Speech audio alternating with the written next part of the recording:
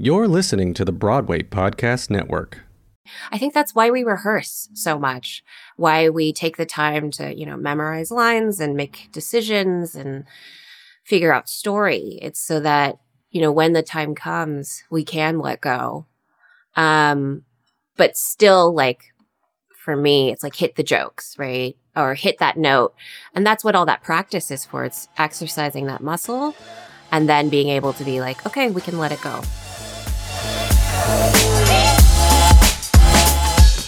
Hello and welcome to another episode of Audition Secrets, your behind-the-scenes podcast for nailing more auditions, booking more jobs, and having outstanding conversations with some of the industry-leading entertainers in our business. I'm Justin Guarini. Thank you so very much for stopping by. We've got a great guest today for you, Elizabeth Ho, a wonderful actress who's done a ton of television, like Women's Murder Club, Castle, Grey's Anatomy, 2.5 Men, Melissa and Joey, Bones, NCIS, all of that. But most notably has done one of my favorite shows on Netflix, Disjointed, as well as is doing another Netflix show right now, stops by to talk to us about everything from crazy audition stories to mental health to representation as a person of color in this business. You do not want to miss this conversation. It is fantastic. Right before we get to it, I've got a special announcement. Things have been going so well for this podcast. We joined the Broadway Podcast Network, which is an amazing network of podcasts that are all about theater, all about entertainment. And now, because of my friends Patrick Hines and Jillian Pensavalle over at True Crime Obsessed, I have been inspired to create a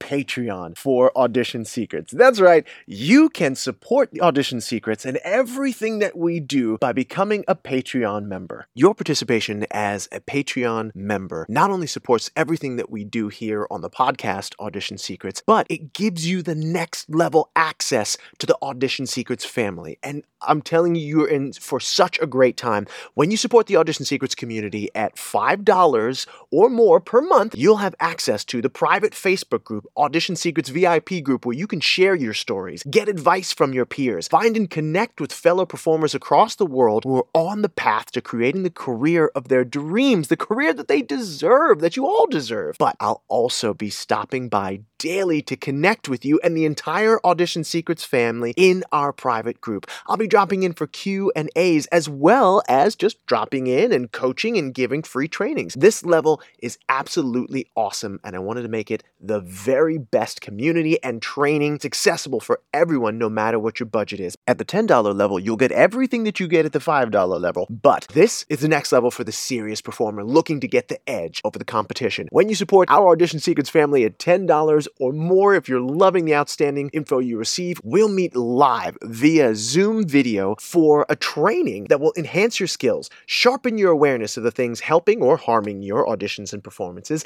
and give you the vital information that you need to shine in the audition room or on the stage. You have direct access to me for $10 a month. I'll also do a live Q&A with the Power Group. This is where the rubber meets the road, and you'll leave the session armed with the cutting-edge information you need to be an audition or performance rock star. So please go over to patreon.com/audition secrets to find out more. That's patreon.com/audition secrets.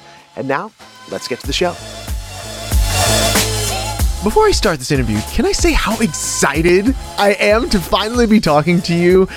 I want to say in person, but sort of as in person as we can get sort of now these days. But we first met via the Instagrams, and now we're here in this interview, and I first saw you on your Netflix comedy series Disjointed as Jenny, and I absolutely loved you and the cast.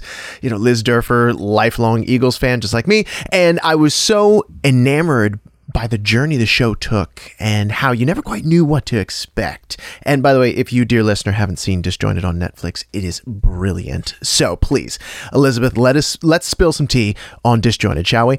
Oh my God, I'm so excited to be here. Yeah. So excited. Yes, well, I'm excited to have you. Now, look, I've been in situations in my life and times where I get to work with titans in the industry, and I definitely can feel intimidated. And Disjointed put you in the same situation with the legendary Kathy Bates. Now, I could ask you what she's like and how it was to work with her, and I know she's lovely, and I'm sure she's a tough cookie sometimes and whip smart and very talented, but what I really want to know is, what did you learn by watching her or interacting with her? What a great question, Justin. To answer the previous questions you kind of posited, yes, she is exactly what you think she is. Loving, kind, warm, super professional, knows her shit. Right. We can swear, right? Oh, absolutely we can swear. Okay. Yeah, fuck yeah. Okay, cool. Yeah. Because I have the mouth of a sailor. Welcome to the club. Oh, good. Yeah. What I learned by watching her was that it only takes, in terms of television and movie, one take. It's not the same as Broadway where you really just have one go about it. You get one show and that's it. Right. But I would watch her. I've watched the Oscar, Tony, Emmy, Golden Globe, name any award. Right. Her mess up. And I would think, oh my God, if Kathy Bates can mess up, does that mean I can mess up? Right. And then she would do it until she knew she got it. Yeah. And then we would move on. And that's all, that was the most important thing for me, was realizing, oh, you only need one. Right. And you can make mistakes. Exactly. That mistakes are natural. And it's human for us to forget our lines or to not step in the right direction or to just have the wrong intention or the rhythm wasn't right. But you know in your gut when you get it. Right.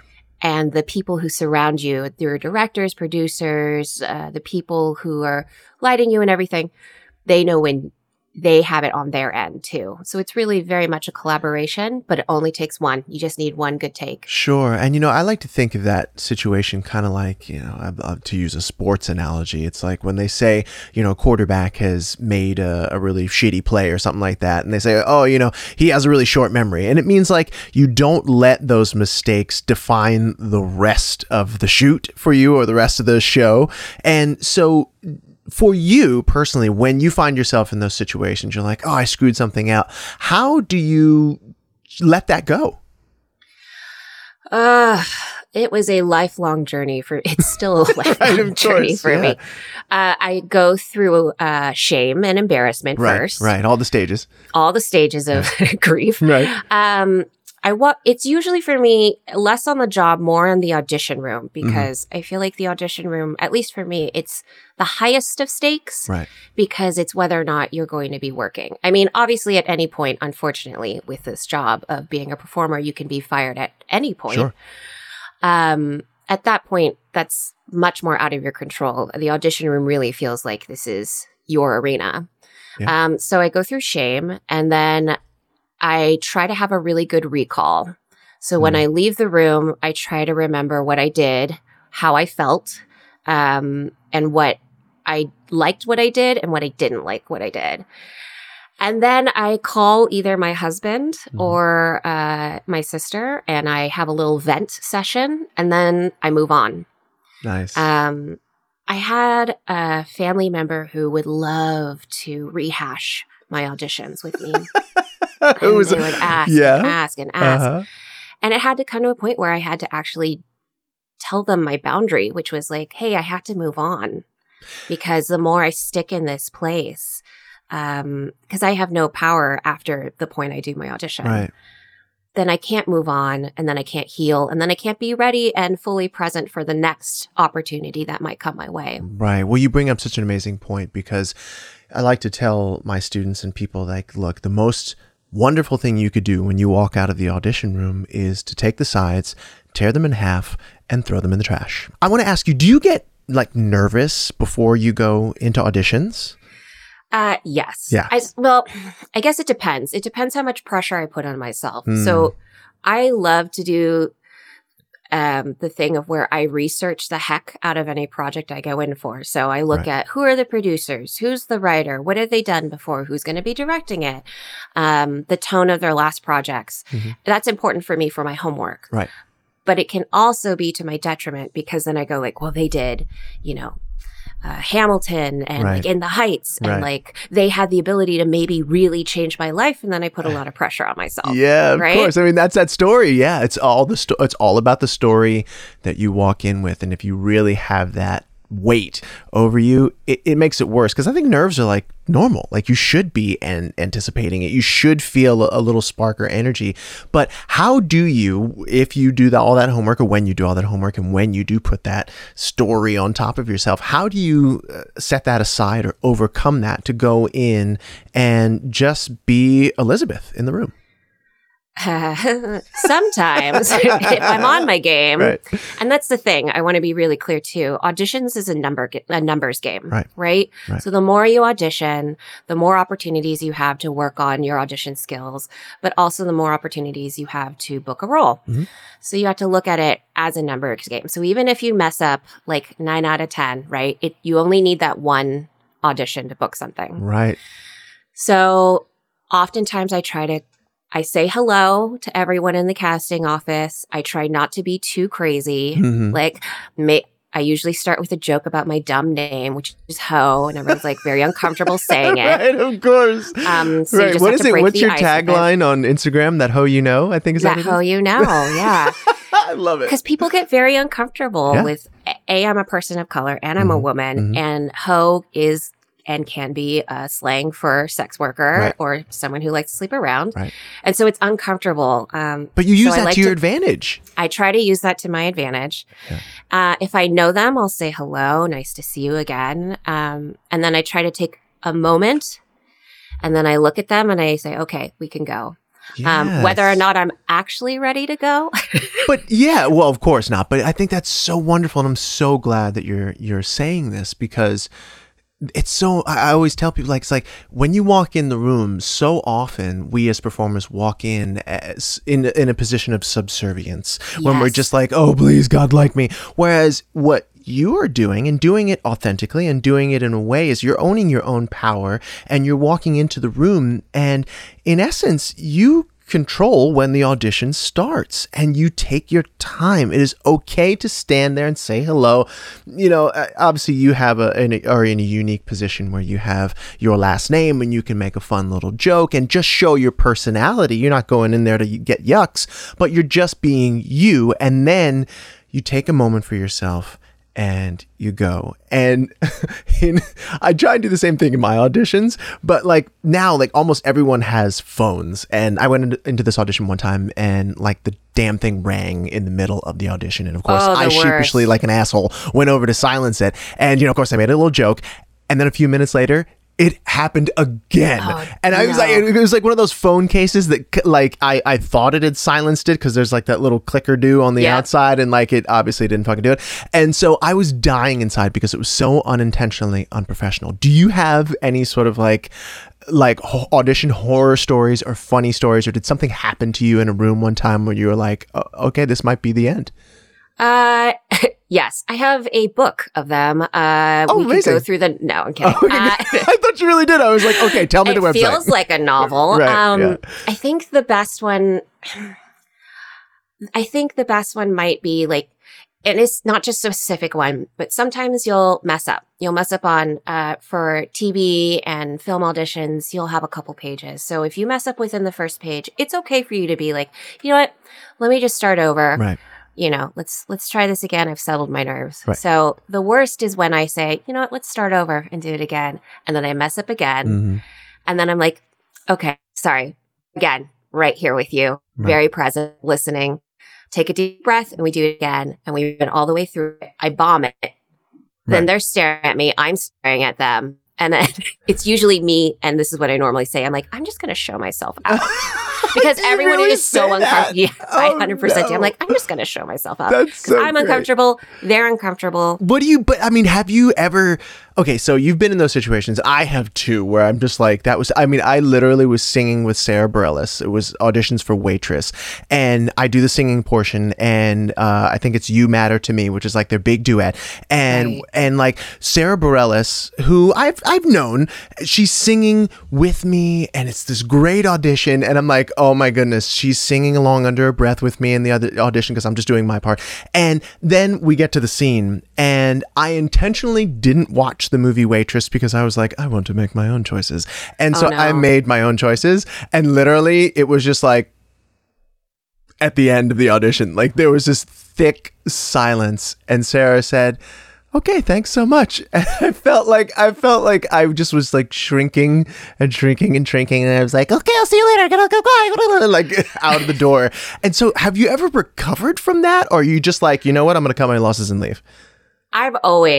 It's so funny. My nervous system is very much fight or flight. It's something that I'm actually working with a somatic therapist. Amazing. To kind of retrain to be like, not everything is life or death. Right. That's a whole other kit and caboodle. Sure. With that being said, if I finish an audition, I'm usually like, okay, thanks, bye. And I want to leave. Right. I will say this, though. I have been chased out of audition rooms, meaning I've left. Yes. I've left. Right. And I'm like, okay, bye, thanks. Never want to see you guys again. Right. That was horrific. Right. And then casting will chase me because I've run so fast to my car and they want to do it again. Really? Yes. And I think I want to bring that up, too. Yeah. And like, even when we think that we have bombed it so badly, sometimes it's exactly what they were looking for, or there was like some nugget of what you did that it was exactly what the character would have done. Right. And so it's kind of odd. Most of the time I know if I'm going to book something, I have that like feeling like, yep, did it. Mm-hmm. And sometimes I feel like I did the worst audition ever and I book it. Yeah. No, I've had the same exact experiences, although my instincts aren't as sharp. I've sometimes like, yeah, it was great. And then they're like, no, thank you. That happens too, but there's so much we don't have control over, of course, right? Yeah. I mean, it could be your height. It could be, hair color.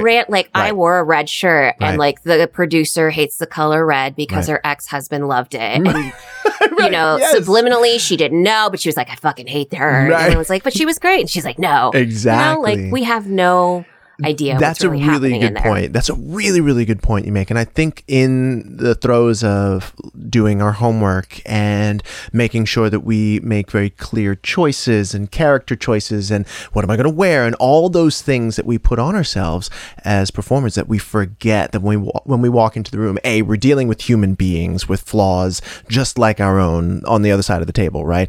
And that there is so much of it that boils down to chemistry, boils down to those intangible things that you're talking about, which have nothing to do with us. We could go in and give the performance, the tour de force, and it's just the fact that we're a little bit too short or too tall or XYZ. And it's crazy. And that's why your recall afterwards is really important so that you can feel good about what you did or bad. But, for your own marker of your work, where you stand. Yeah. And you said something about feeling. You when you talked about it just a few moments ago, you're like, I think about how I felt in the audition. Why is that such an important part of recall for you? It's interesting. When I look back at my childhood, I remember certain events, but I don't remember them picture perfect. I have a friend who can she'll be like, 1985, I was 2. There was a yellow block. It was midday, right. She remembers everything. Right. I personally remember things more so in how I felt at the moment. Mm-hmm. So that's why I think for me, it's an internal gut check, less so than I'd like to be able to recall. And actually, I wanted to ask you, because I was talking with some friends. I just wrapped on a new show called Merry Happy Whatever, also on Netflix. Awesome. It's coming in November. Awesome. And we were talking about performance blackout. Does that ever happen to you? Now, define performance blackout, because when I think of that, I think of going into the white room, which is like I'm on stage or I'm somewhere and I completely go up on my lines and I'm literally in the white room. I don't know what's up. I don't know what's down. I don't know who I am, where I am, or what I'm supposed to say. Now, what do you mean by that? Okay. No, I mean you go on stage, you do your performance, you have your scenes, you go off stage. And you're like, what just happened? Yes. Oh my God. Yes, of course. You're like, I know I performed. Right? I know I did the moves. Yes. I know I sang the song. Absolutely. It happened to me. And it doesn't happen all the time, but it usually happens the first time I step into a role in a show, or I will never forget the first live show where it was the top 10 on American Idol circa 2002. And I go out and I'm singing Stevie Wonder's For Once in My Life. And I totally had what you call that blackout. Like I remember going out, I remember stepping out, I remember going, And then I just remember being off stage, and the rest of it's kind of these swimmy colors and Simon Cowell, and that's it. You know what I mean? Like just like sort of some guy with an English accent and Paul Abdul and Randy. And that's kind of all I remember. And so why do you think that happens? I don't know. I know that for me, with the majority of my auditions, and a lot of times, the first couple takes in work, I do that. That does happen. Sometimes I feel like that's when I'm in the, this is going to sound real stupid, but here we go. Go for it. It's like when I'm in the most touch with the divine. Yes. Like I'm out of my way. I know the words. We just let go. You know what I mean? And I think that's not stupid at all. I think that we, as performers, I think that's kind of like that flow state. You know, athletes go after that. Everybody in performance, whether it be athletic performance or whatever kind of performance, we all want to be in that flow state, because the best things tend to happen when we get out of our own way. You know, I grew up in a Black Baptist church. I would go down in the summers with my father, and our preacher for this church would say, "Let go and let God." And I'm not promoting religion or anything like that, but what I'm saying is, like, there is something to being able to just play and let go of all the things that you're supposed to do. Let go of the fact that there's like 50 different departments who are all looking at you and who all have to make sure that they're in all of that stuff that we put on ourselves. And it's just like to stop acting and start playing. And I think that happens when I play. And it's so much fun. And yeah, and I can understand why you would totally black out during moments like that. But it just is this thing where you're not thinking, oh my God, there's this lens and all these people looking at me and I've got to be perfect. I think as you were talking, the word homework and rehearsal really came to mind for me. Mm-hmm. I think that's why we rehearse so much. Yeah. Why we take the time to, memorize lines and make decisions and figure out story. It's so that, when the time comes, we can let go. Yeah. But still, like, for me, it's like hit the jokes. Right? Oh, of course. Or hit that note. Yes. And that's what all that practice is for. It's exercising that muscle and then being able to be like, okay, we can let it go. Rehearsal is the place to completely screw up. Oh, yeah. You know what I mean? That's the time to try. Yes, that's the time to just go for it. And I say to people, look, there is so much success waiting for you on the other side of the willingness to fall completely flat on your face and screw up. And that is I'm living proof of that. And I excel mostly at the things I excel at because I am completely and utterly willing to make an ass out of myself in front of a lot of people in order to discover that moment that works, to find that moment. I really admire that about you. It's something that I've always worked through.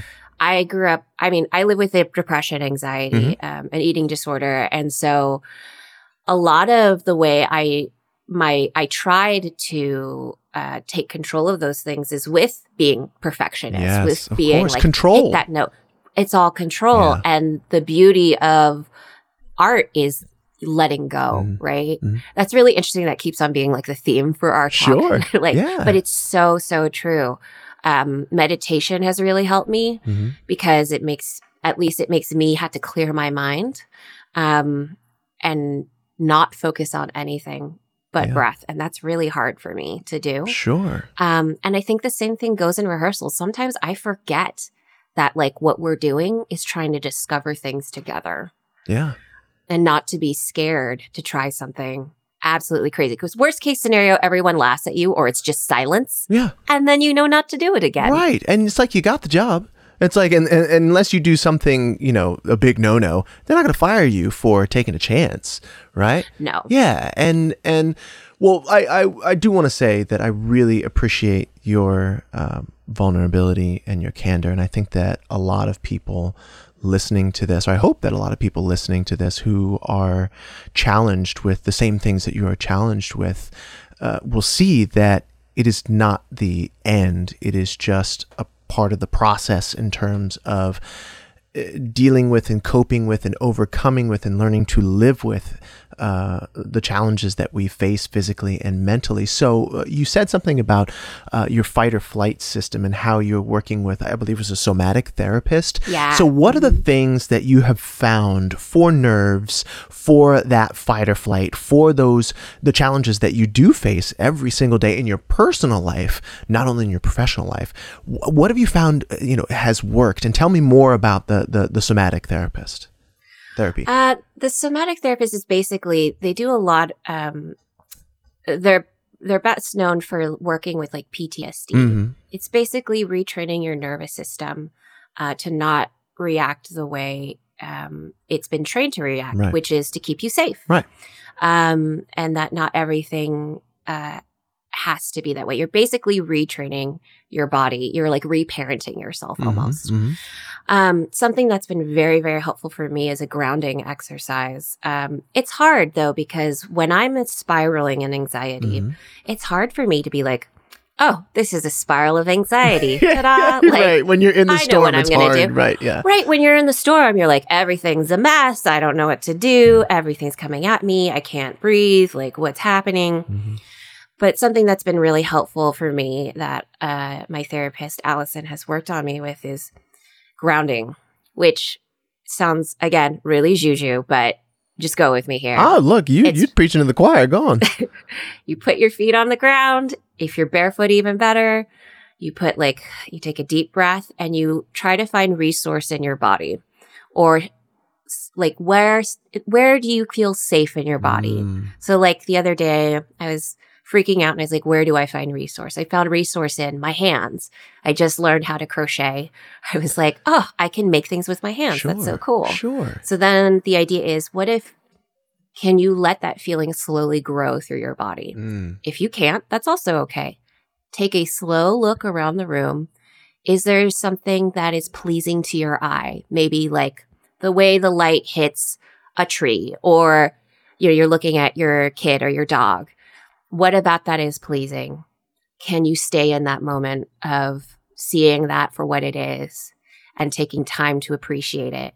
And then by that time, my heart rate slowed down and we're okay. That's beautiful. I love that. I mean, I think of that exercise kind of like there's the lifeline in the blizzard, right? When that rope sure. that everyone hangs on to that is leading somewhere out of the blizzard, leading out of the storm. And I think that's so, so wonderful. And thank you so much for sharing that, because it's a really simple exercise and it focuses on gratitude and it focuses on strength. And it comes from you. Exactly. You are the lifeline for yourself. Because sometimes I think we forget that we are strong, beautiful beings. That we are, especially since we are performers, oftentimes we're thought of as being on the bottom rung of the ladder, right? Sure. But we do have something to contribute and to give. And that these shows and productions can't go on without us. That's really, really beautiful. What I loved about your character in Disjointed, Jenny, came from a very traditional Asian family with all, the stereotypes, right? Yet in her journey throughout the show, she fights against all the things she should be doing, aka like her mother wanting her to be a doctor and most likely marry a good Asian boy, all that stuff. And she does that in order to carve her own path. But do you ever stop to think about how, because of the success you have, that you have got the opportunity to change the narrative about Asian actors? And does that inform any of the characters that you play? That's some deep stuff. Okay. Let me start with saying, when I first met my team, so my agents and managers, I was really, really young. I was fresh out of college. And I remember thinking, any audition is a good audition. Like, I will say yes to everything. I had my Shonda Rhimes year, right? But I started to notice that the projects or the auditions I would say yes to, that I would be like, I'd get a bad feeling about, I started saying no to. And then there came a time where I had to talk to my team and be like, look, I can't take roles that perpetuate a negative stereotype about Asian Americans or Asian people, or are sexist and demeaning to women or promote violence. I think I had to be around like 22. I will say, I say yes, I go out on auditions I still probably shouldn't go out on because my gut says no. However, you also have to look at how much money will I make? Will this help my family pay for whatever we need to cover? Like, there is that cost benefit analysis that has to go on. But yeah, very early on, I was very acutely aware of what I wanted to do and what I wasn't willing to do. I've seen the industry change a lot in how they cast and write for Asian Americans. It's still not anywhere near what I'd like the representation to be. I mean, the film that just came out, Once Upon a Time in Hollywood, they had Bruce Lee in it, and I haven't seen it, so I can't speak to it, but I do know that his daughter watched it, and she felt that the representation of Bruce Lee was for one of laughs and demeaned him. And this is a major blockbuster that had a huge opening weekend, and Quentin Tarantino had the opportunity to not choose to show Bruce Lee in that light. And yet he did. He showed him in a martial arts fighting, very prideful, a lot of stereotypes being shown, which for me, it just shows how much further we have to go and how representation isn't just in front of the camera, but also behind the camera in terms of writers, producers, and directors. And I'm really excited that more women of color and different sexuality and gender types are coming out to direct, produce, and write and are being given those opportunities. Is it enough? No. But is it getting better? Yes.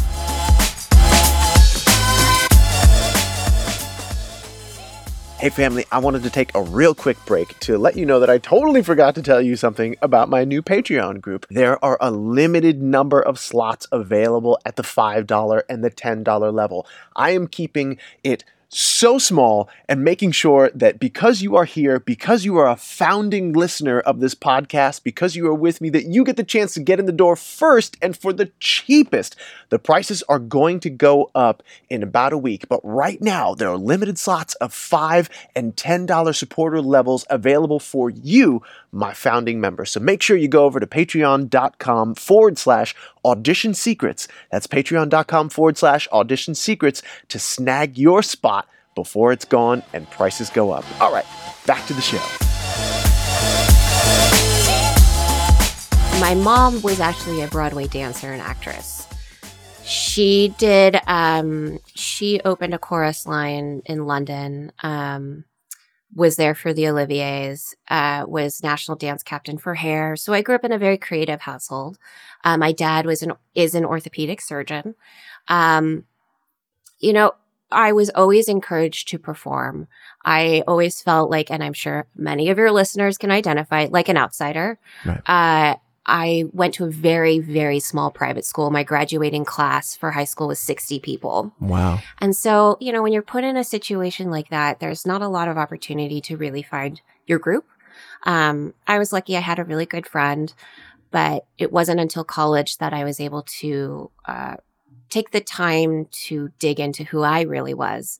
Part of that was I went to USC. You studied business, right? I studied business because I was so scared of what my dad and my grandma, who was helping to pay for my college, would do. My mom and I were genuinely worried that they would pull my college funding if I went into theater. Wow. That didn't happen.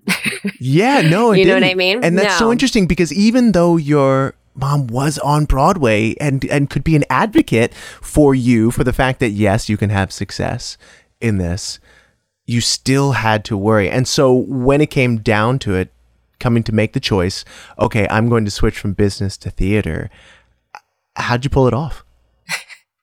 Well, it's a complicated story, but it's full of falling flat on your face, so I feel like this is appropriate.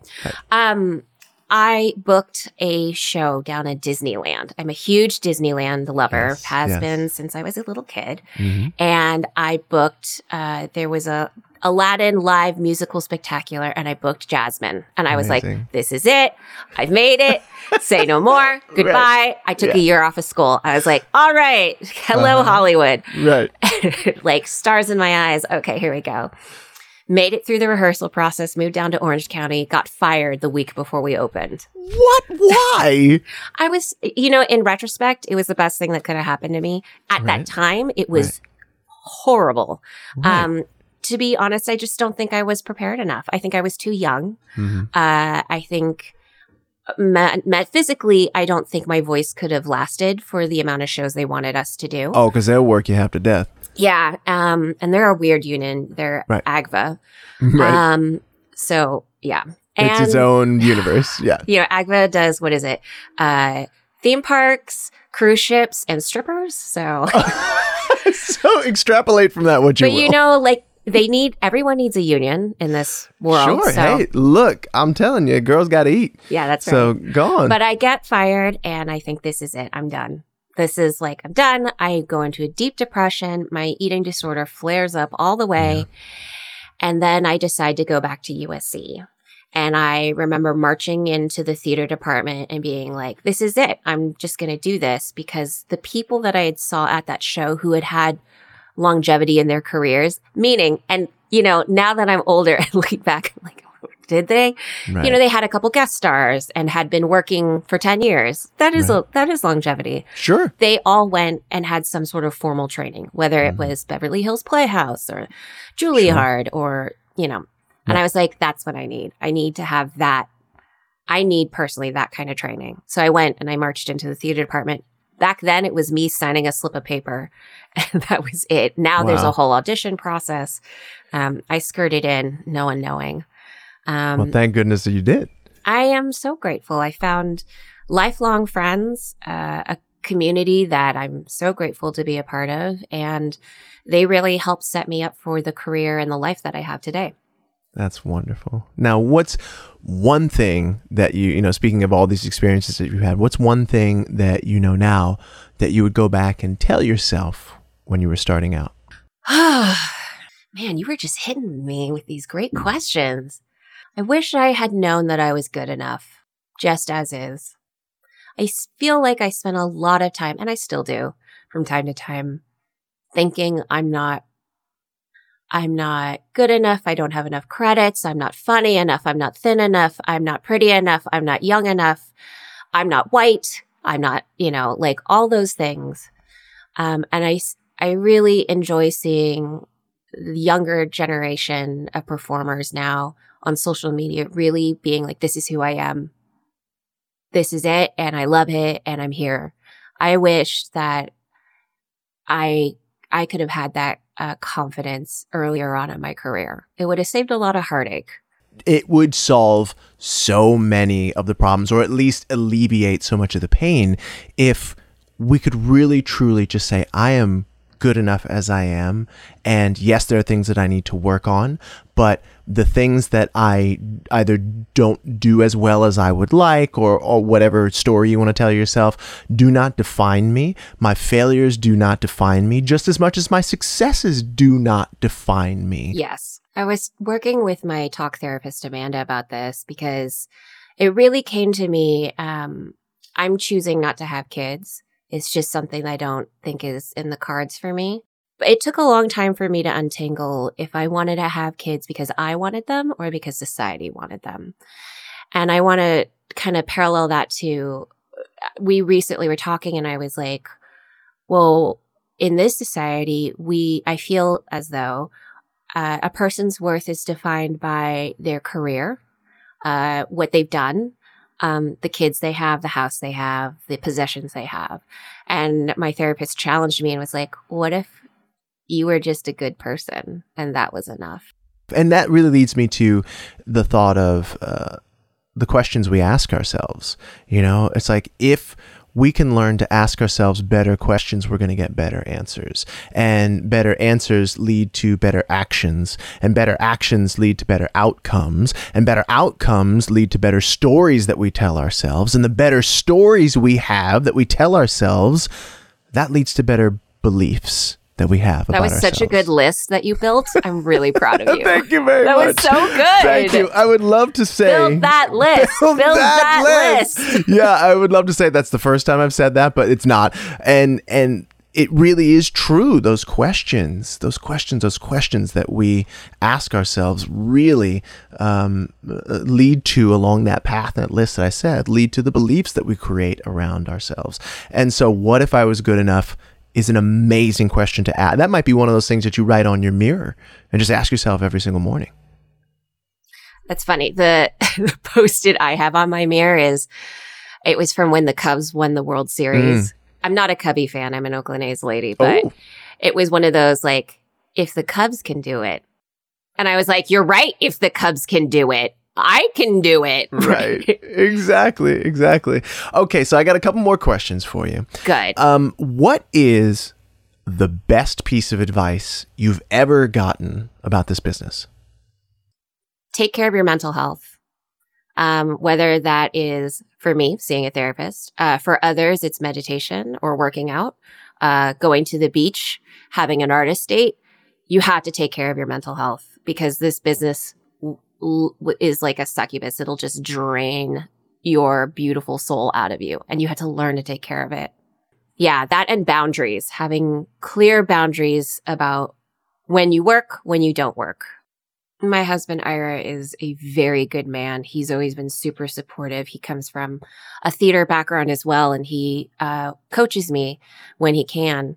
A lot of it comes down to knowing how much I can prepare and how much I need either him or someone else to help me with. Mm-hmm. And then for him, sometimes he works from home. Sometimes he doesn't. It's respecting his time. And that just comes down to communication for the two of us. And that's been built over so many years. so many years. Of course. But it really does come down to, at least in our household, clean communication, what I need to be successful in my job, what he needs to be successful in terms of his job. Because again, he also works from home from time to time, and respecting that space.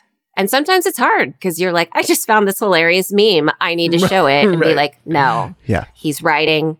I need to respect that time. Yeah, no, I understand. My wife is a writer, and it's like when you have two artists in the house, it is a challenge because we're on like opposite schedules right now. She will write late into the night, and I will, be up super early. And so like you said, it is finding that communication. And at the end of the day, coming back around to what we've been talking about, it's that grounding. I have a question because I do not have children. How do you do this? How do you maintain that balance with kids, especially over like summer break? Yeah, it's challenging. It is extremely challenging. I mean, just the day to day. Fortunately, my children are, my stepdaughter's 14, my middle son is 8, and my youngest son is 6. And the sort of getting up at 5 o'clock, like, hey, Dad, let's play, like, is kind of over. Right. All that, because that was really hard. Like, I love my wife and my kids, and I love to be around them, so much so that when I was in Wicked and doing that show, 8 shows a week, I would commute back and forth between New York and my home in Pennsylvania. Wow. And it was 5 hours round trip. Yeah. And so I would go to bed at like 2:30, 3 o'clock after I just got into my space, and then boom, 5 o'clock, kids are up and I'm up with them, and it's just like it is nuts. But I think at the end of the day, boundaries are so very important, and maintaining your own space and allowing people to come into that space. But when it is time for you to be solitary, time for you to fill up your own cup, whether that be through your work, through meditation, through somatic body work, whatever it is, to take that time to take care of yourself. Because if you don't have a full cup, or at least a half full cup, then how are you going to be able to give to everyone else, not to mention your own work? You're such a great example to your kids on how to take care of yourself.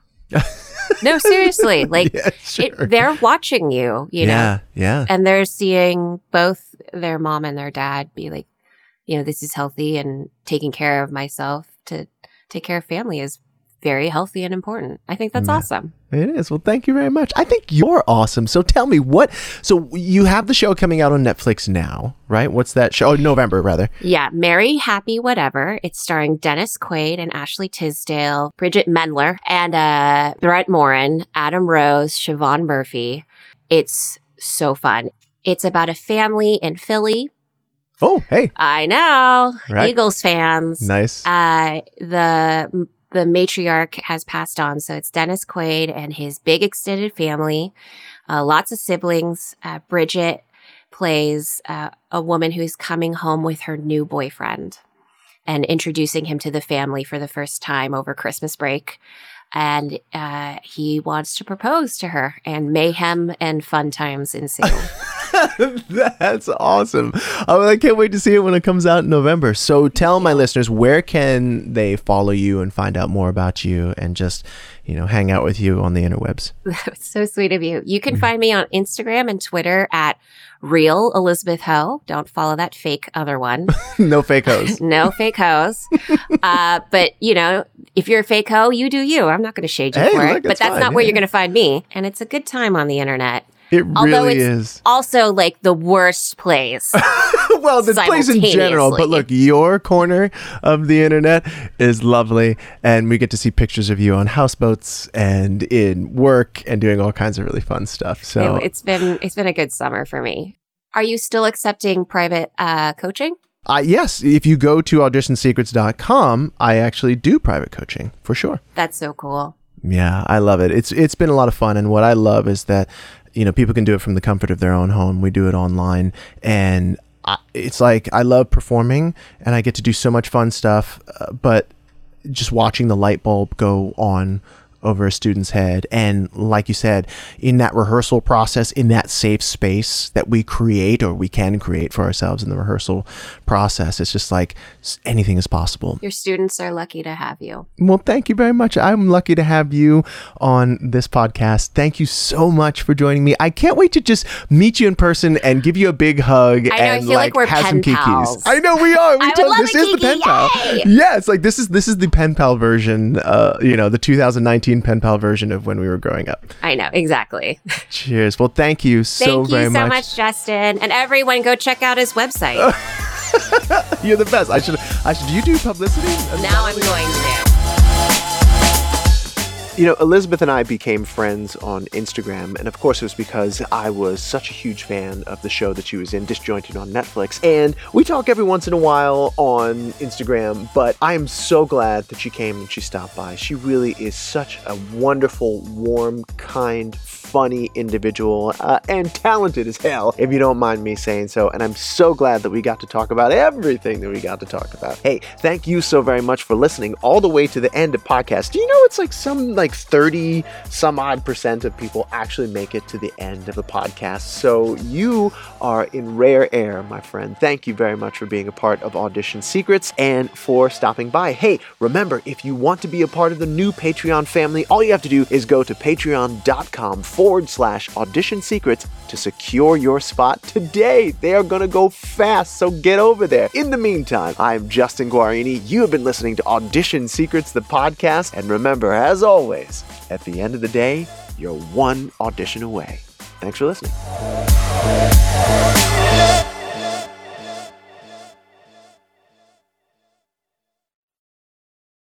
Hey, it's Leslie Odom Jr. here on the Broadway Podcast Network to tell you about the Rise Theater Directory, a program of Maestro Music. Rise is a national online resource designed to connect and empower backstage and administrative and creative theater professionals from underrepresented backgrounds.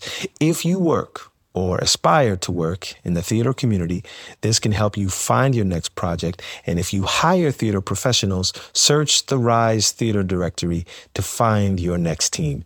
Create your profile now and get more information by visiting risetheater.org. That's theater with an RERISETHEATRE.org, because only together we rise.